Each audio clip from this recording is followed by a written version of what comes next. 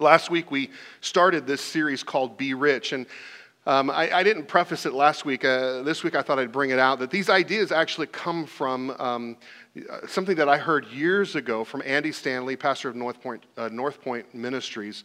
And what he taught years ago, it made such an impact in my life that I decided way back then, about 8 years ago, I decided this is going to become part of what we do and who we are, our DNA at Pathway Church. It's such an important topic for us to talk about that I wanted to regularly teach it. And so honestly, for the last 8 years so, every 3 years I've been touching on this subject, and so here we are again. So today I want us to start off with a question. How much money do you think it takes to be rich?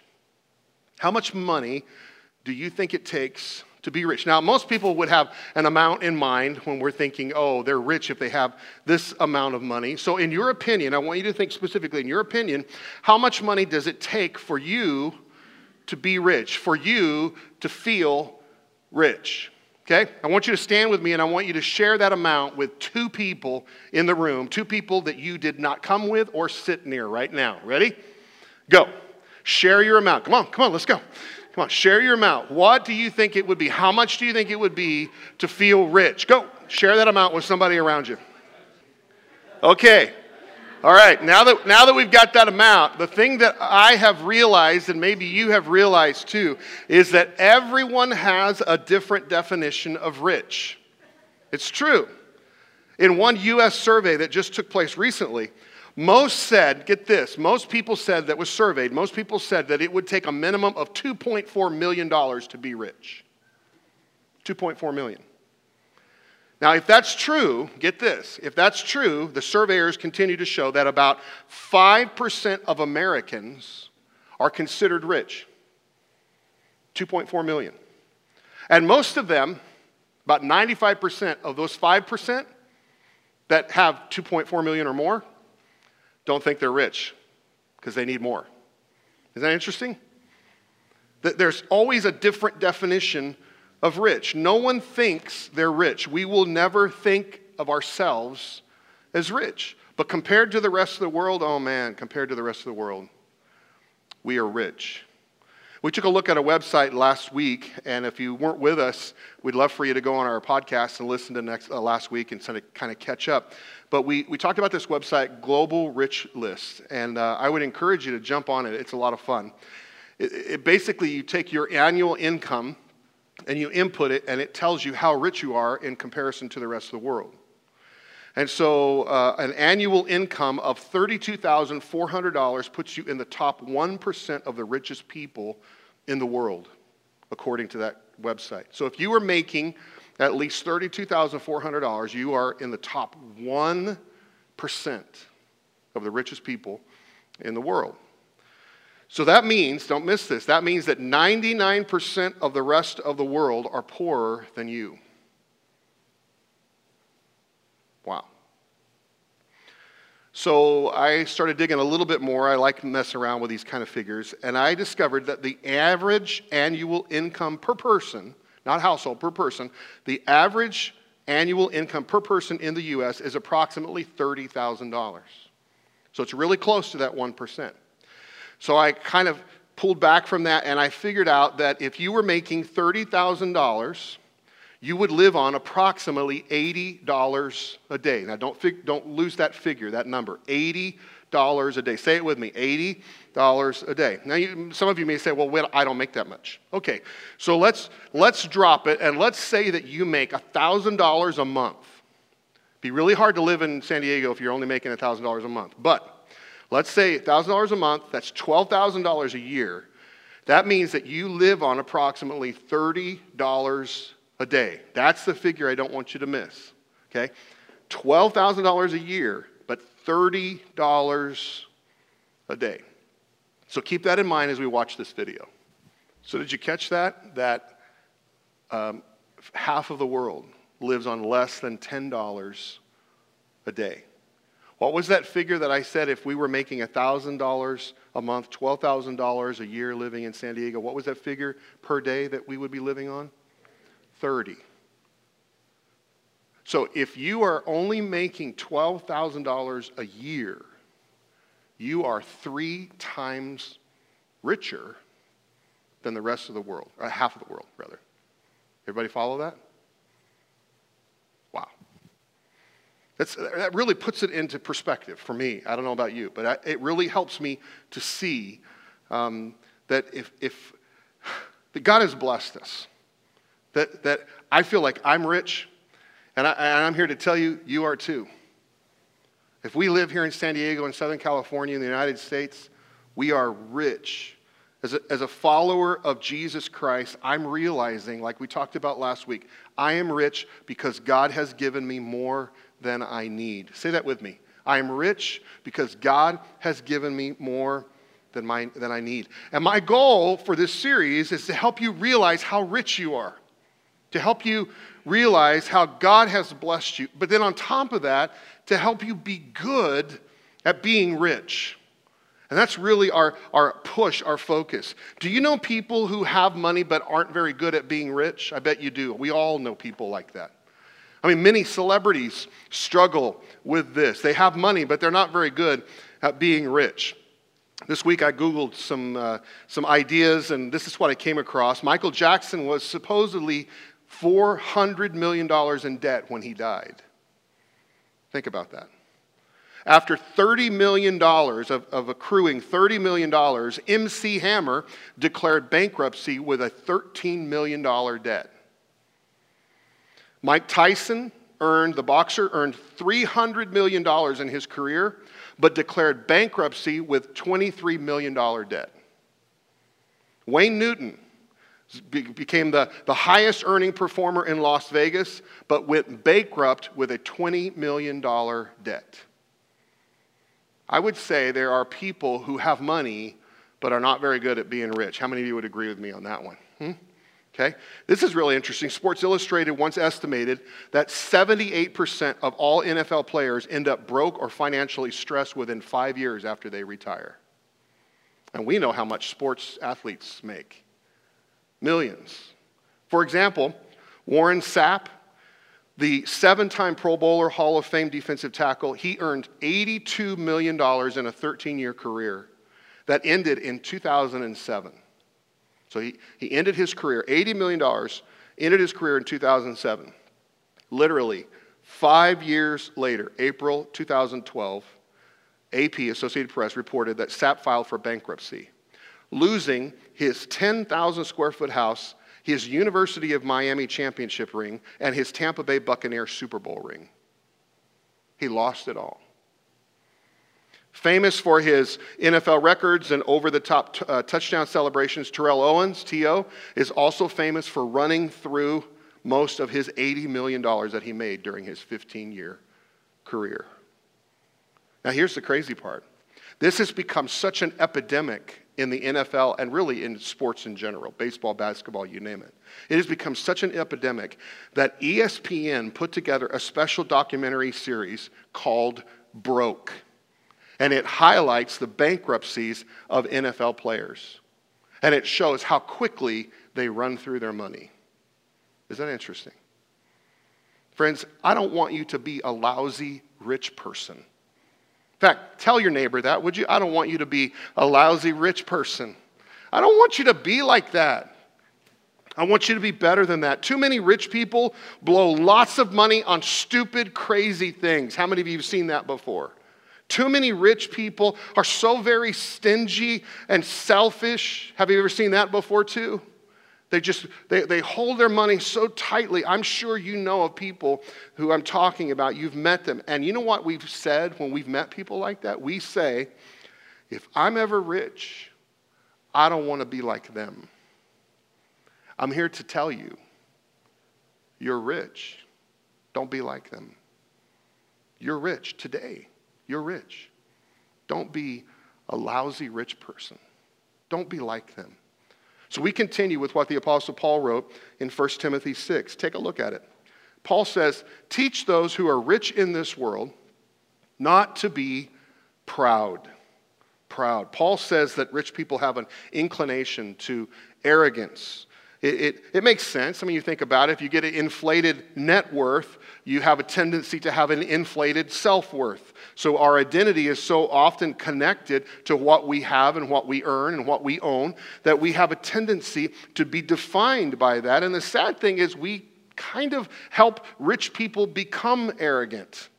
What I mean by that is we give rich people more attention. We put them in celebrity status, which only adds to this issue of them dealing with pride. I mean, for instance, when a rich guy walks into the room, all of us, if we know he's wealthy, we have a tendency to give him more attention. We have a tendency to treat him like he's a celebrity or royalty. We agree with what they say because, it's assumed that he's the smartest person in the room because he's the richest person in the room. How many know that just because you're richer doesn't always make you smarter?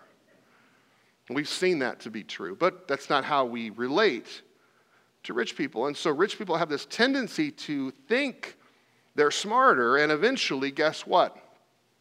They think they're better than other people. Basically, Paul is saying here, don't let your wealth go to your head. Don't let your money go to your head. And that's a good word for all of us in this room. Don't let your money go to your head. Paul continues, teach those who are rich in the world not to be proud and not to, what's that next word? Trust in their money. Okay? Not to trust in their money. Paul is teaching a really big concept here, really big idea, that when you get more money, something begins to happen inside you. Now, I'm talking for anybody in this room.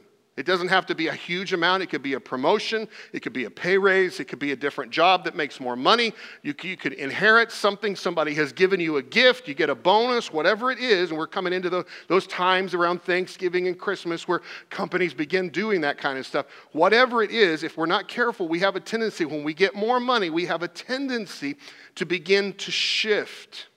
And we don't even realize it, but we begin to shift. As our wealth begins to increase, our trust begins to shift. Our trust begins to shift toward the accumulation of more wealth. We begin to shift. Paul says, don't let your heart get wrapped around money, to get wrapped around wealth. The richest man who ever lived, still to this day, Solomon, he wrote this in Proverbs 18. He said, the rich think of their wealth as a strong defense. They imagine it to be a high wall of safety. I want you to circle on your outline that word safety. Safety. We have a tendency to put our security, our safety, in our wealth. We think that we will find safety and security in what we own, and what we have, and what we make, our income. We think that that's what's going to give us the security that we need today, but also in the future. And so we put our trust in our money, in our wealth. As you become richer, your trust begins to shift. And so we begin to think that we have security in life because we have more. So I want to ask you this question. What amount of money would make you feel totally secure? That's a good question, isn't it? I mean, I asked you earlier, what amount of money would you need to feel rich? But let's think about this idea of how much money would it take for us to feel totally secure? What amount of money would make you feel safe? I know the answer for this. You probably do too. It's more than I have right now. Because whatever amount of money that you're making, whatever amount of possessions that you have to this point, you still feel insecure. You still worry, will I have enough? Will I have a retirement? Will I have enough to provide for my family? Will I have enough to provide for my kids down the road? Is it all going to work out financially? Do I have enough to make ends meet? Can I pay my bills this week? I've got this really big bill. I need new tires on my car. I need this. I need this. Am I going to have enough to do it? And so we have this insecurity already going on. And we know and we think, if I could just have a little bit more, I might feel a little bit more secure. See, in reality, no amount of money can protect me from anything, from everything. We know that. We find irony in our currency. I don't know if you find it. Every time I pull out a bill, I find irony. In fact, you got some bills right there, just copies of them on your seat. I mean, what does it say? It says, in God we trust. Isn't there irony to that? We have this statement that we trust in God on the one thing that we have a tendency to trust more than God. We have a tendency to trust money. In fact, the more money we get, the less we trust God. You say, oh, no, I would never do that. You might be surprised. When we begin to look at how our trust shifts, we begin to think that we can gain security by getting more. And before we jump back into this text to finish it off, I want to say some of us don't think we're rich. For whatever reason, you may think, yeah, okay, I'll go along with Bart, whatever he says. I am rich, blah, blah, blah, blah, blah. But I'm not rich, Bart. You just don't know. I'm not rich. Whatever. I don't own a house. I live paycheck to paycheck. Whatever the case is, here's what's interesting. Your trust, no matter how much you make, has already begun shifting. So you're already trusting what you have or what you make for your security. It's called being an American. We live in a culture that pushes that. And the thing that Paul is saying to us is that you are already placing your trust in your wealth and not in God. And Paul says to you and me, trust God, not your money. Trust God. Why? Why would Paul tell us this? Well, take a look. 1 Timothy 6:17. Teach those who are rich in this world not to be proud, not to trust in their money, which is so, what's that word? Unreliable. I don't know about you, but I have found this to be true. I mean, Puff Daddy tells us it's all about the Benjamins, right? Bruno Mars tells us money, money, money, make her smile. It's some songs that are out. But money promises what it can't deliver. And we all know this to be true. Money promises happiness. But it doesn't really make us happy. Money promises satisfaction and fulfillment.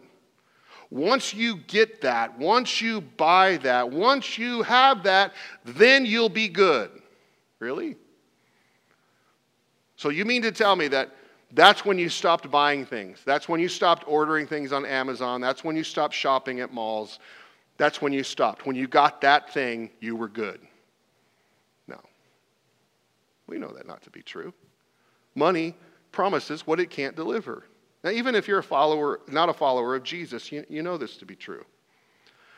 J-Lo would tell us, yo quiero dinero, right? I mean, money says it will satisfy you when you get enough. But when are we going to get to the point of having enough? What is enough? Money creates this appetite that can't be satisfied. Solomon wrote this, whoever loves money will never have enough. Whoever loves wealth will not be, what? Satisfied with it. So the more a person has, the more a person wants. So you can't really rely on money because you can never get enough money. Everybody follow that? That's why it's unreliable. The more you have, the more you want. And so it's never reliable. Paul says, teach those who are rich in this world not to be proud, not to trust their money, which is so reliable. Their trust should be in God. Just a curiosity question. Have you ever wondered why preachers talk so much about money? It's because Jesus did. I mean, you read through Matthew, Mark, Luke, and John, the gospel accounts of Jesus' life and ministry. Did you know that Jesus rarely talked about heaven and hell? He talked a lot about money. Do you know why? He tells us. Jesus made it very clear in Matthew 6. Look what he says. No one can serve two masters. You cannot serve both God and money. Now, I don't know about you. When I read that verse, I'm like, wait, hold on, Jesus, time out. I think you got that wrong. Don't you mean you cannot serve both God and Satan. Or maybe you meant to say you cannot serve both God and the world. But that's not what he says. He says you cannot serve both God and money. Do you know what Jesus is telling us here? The biggest rival against God for your heart is money. Wow. Friends, listen, that doesn't matter what income level you're on. The biggest rival for your heart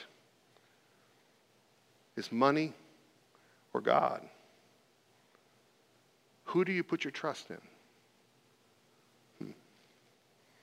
Matthew 19, Jesus had an encounter. A man stopped Jesus and asked him, "What good thing must I do to get eternal life?" Basically, hey, how can I get to heaven? Jesus says, okay, you want to be good with God? If you want to enter the life of God, do what God tells you. The man says, well, what in particular? Specify it for me. Jesus says, okay, let's see. Don't murder, don't commit adultery, don't steal, don't lie, honor your father and mother, and love your neighbor as you do yourself. Basically the 10 Commandments, but adding one. And the man said, I've done all that. Now, here's the interesting thing. Many of us in this room could claim that, kind of. There might be a few that, okay, we may have lied, or maybe we didn't honor our mom and dad when we were teenagers, or you know what I'm saying. There might be a little gray, but for the most part, I mean, like 90% we obeyed the 10 Commandments, right?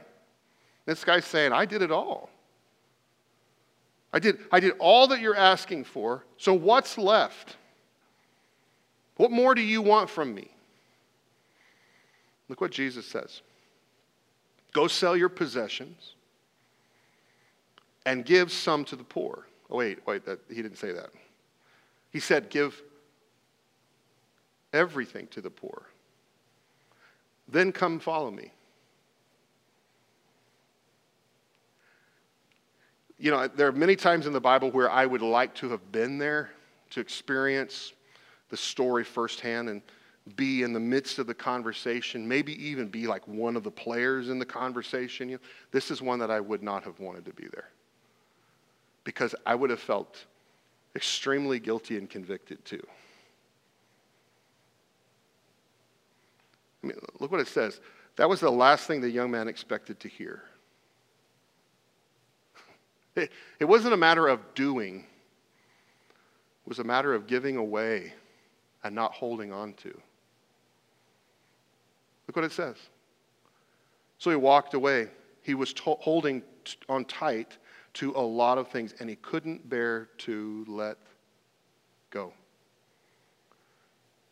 It says, as he watched him go, Jesus told his disciples, do you have any idea how difficult it is for the rich to enter God's kingdom?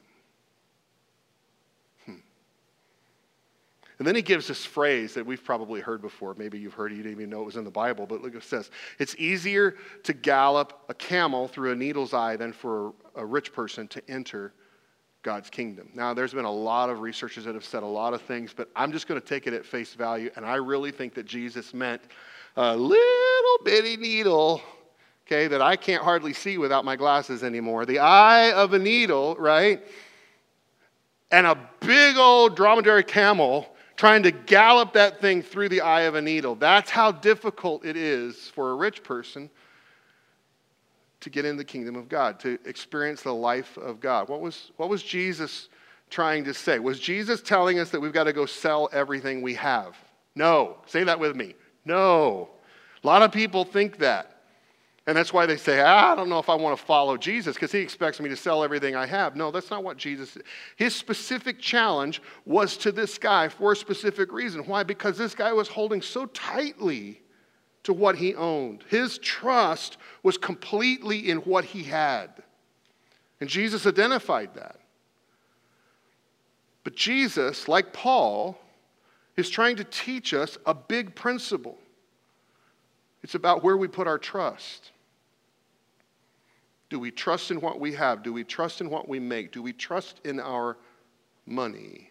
If we're not careful, Friends, if we're not careful, we can trust in that. As my income increases, my trust begins to shift, and my wealth can become a substitute for God in my life. So, that's why Paul finishes it off. Look at what he says. Teach those who are rich in this world not to be proud, not to trust in their money, which is so unreliable. Their trust should be in God. And I'm so glad that Paul didn't put a period there, but he kept talking, kept writing. Look what he says. Their trust should be in God, who richly gives us all we need for our, what's that last word? Aren't you glad that word is there? I mean, he doesn't call us to be a monk that walks around in sackcloth. Hello. I'm so glad for that. I can have my iPhone and enjoy it. Hello. Sorry if you're Android people. I'm an iPhone guy, okay? So, listen. God is not saying don't enjoy life. Paul's not telling us this. God is not against you using money, your money, to enjoy life. You want to go on a vacation? Go on a vacation. Enjoy it. You want to get a new TV? Get a new TV. Black Friday's coming, right? Caleb was just telling me about like the 4K and whatever and the blah, blah, blah. And you could get it bigger and better and whatever. And if that's your thing, man, go for it, okay? Buy some new clothes. If you need some new clothes, go buy whatever you're looking at. Enjoy it. Just don't make the mistake of putting your trust in what you have and what you make, because it's unreliable. God says enjoy life. Just trust God. I mean, basically, Paul is asking us a question. The question is, why would you put your trust in money, which is so unreliable, when you can trust in God, who richly gives you what you need? Why? Why would you put your trust in money that comes and goes as quickly as you get it? Anybody else experience money that way? It's like, I had a paycheck. Whoa, I had a paycheck. Where'd it go? It just went, right? I mean, we have a little funny saying in our household. My wife always says this. The only time, if you don't know, the church requires 2 signatures on checks here, and just for safety stuff. And the only time that my wife says that I see my check is when I sign the front. And it's gone after that. And don't tell the bank this, but she forges my signature on the back. I don't even sign the back of the check. She just does it. I mean, I don't even see it. It comes and it goes, right? That's all of us are that way, right? Money comes and it goes. Why put your trust for your security in life in something that comes and goes so quickly? Why not put it, Paul says, in God, who gives you all of that and then some, so that you can enjoy life? To me, it makes sense. So to wrap off today's study, I want to give you one statement. And I know that you may not believe it yet, just like last week. You may not believe this statement. You may not even be ready to do it yet. That's okay. I want you to write it down. We're going to say it out loud together because I want you to get this. Ready? I will not trust in money, but in God, who gives me all I need. I will not trust in money, but in God, who gives me all I need. Come on, say it with me. I will not trust in money, but in God, who gives me all I need. Why trust in riches when you can trust in a God who gives you all you need? Good question. And so here's the follow-up question. How do you do this? I mean, great statement. Sounds good. I will not trust in money. We go away, I will not trust in money, but I will trust in God who gives me all that I need. Yes. Sounds like something Tony Robbins would say, or what, you know what I'm saying? It's just like that motivational statement. Yes. How do you do this? Come back next week, because we're going to talk about how you pull this off, how you shift and begin to trust God instead of your money. Let me pray for you.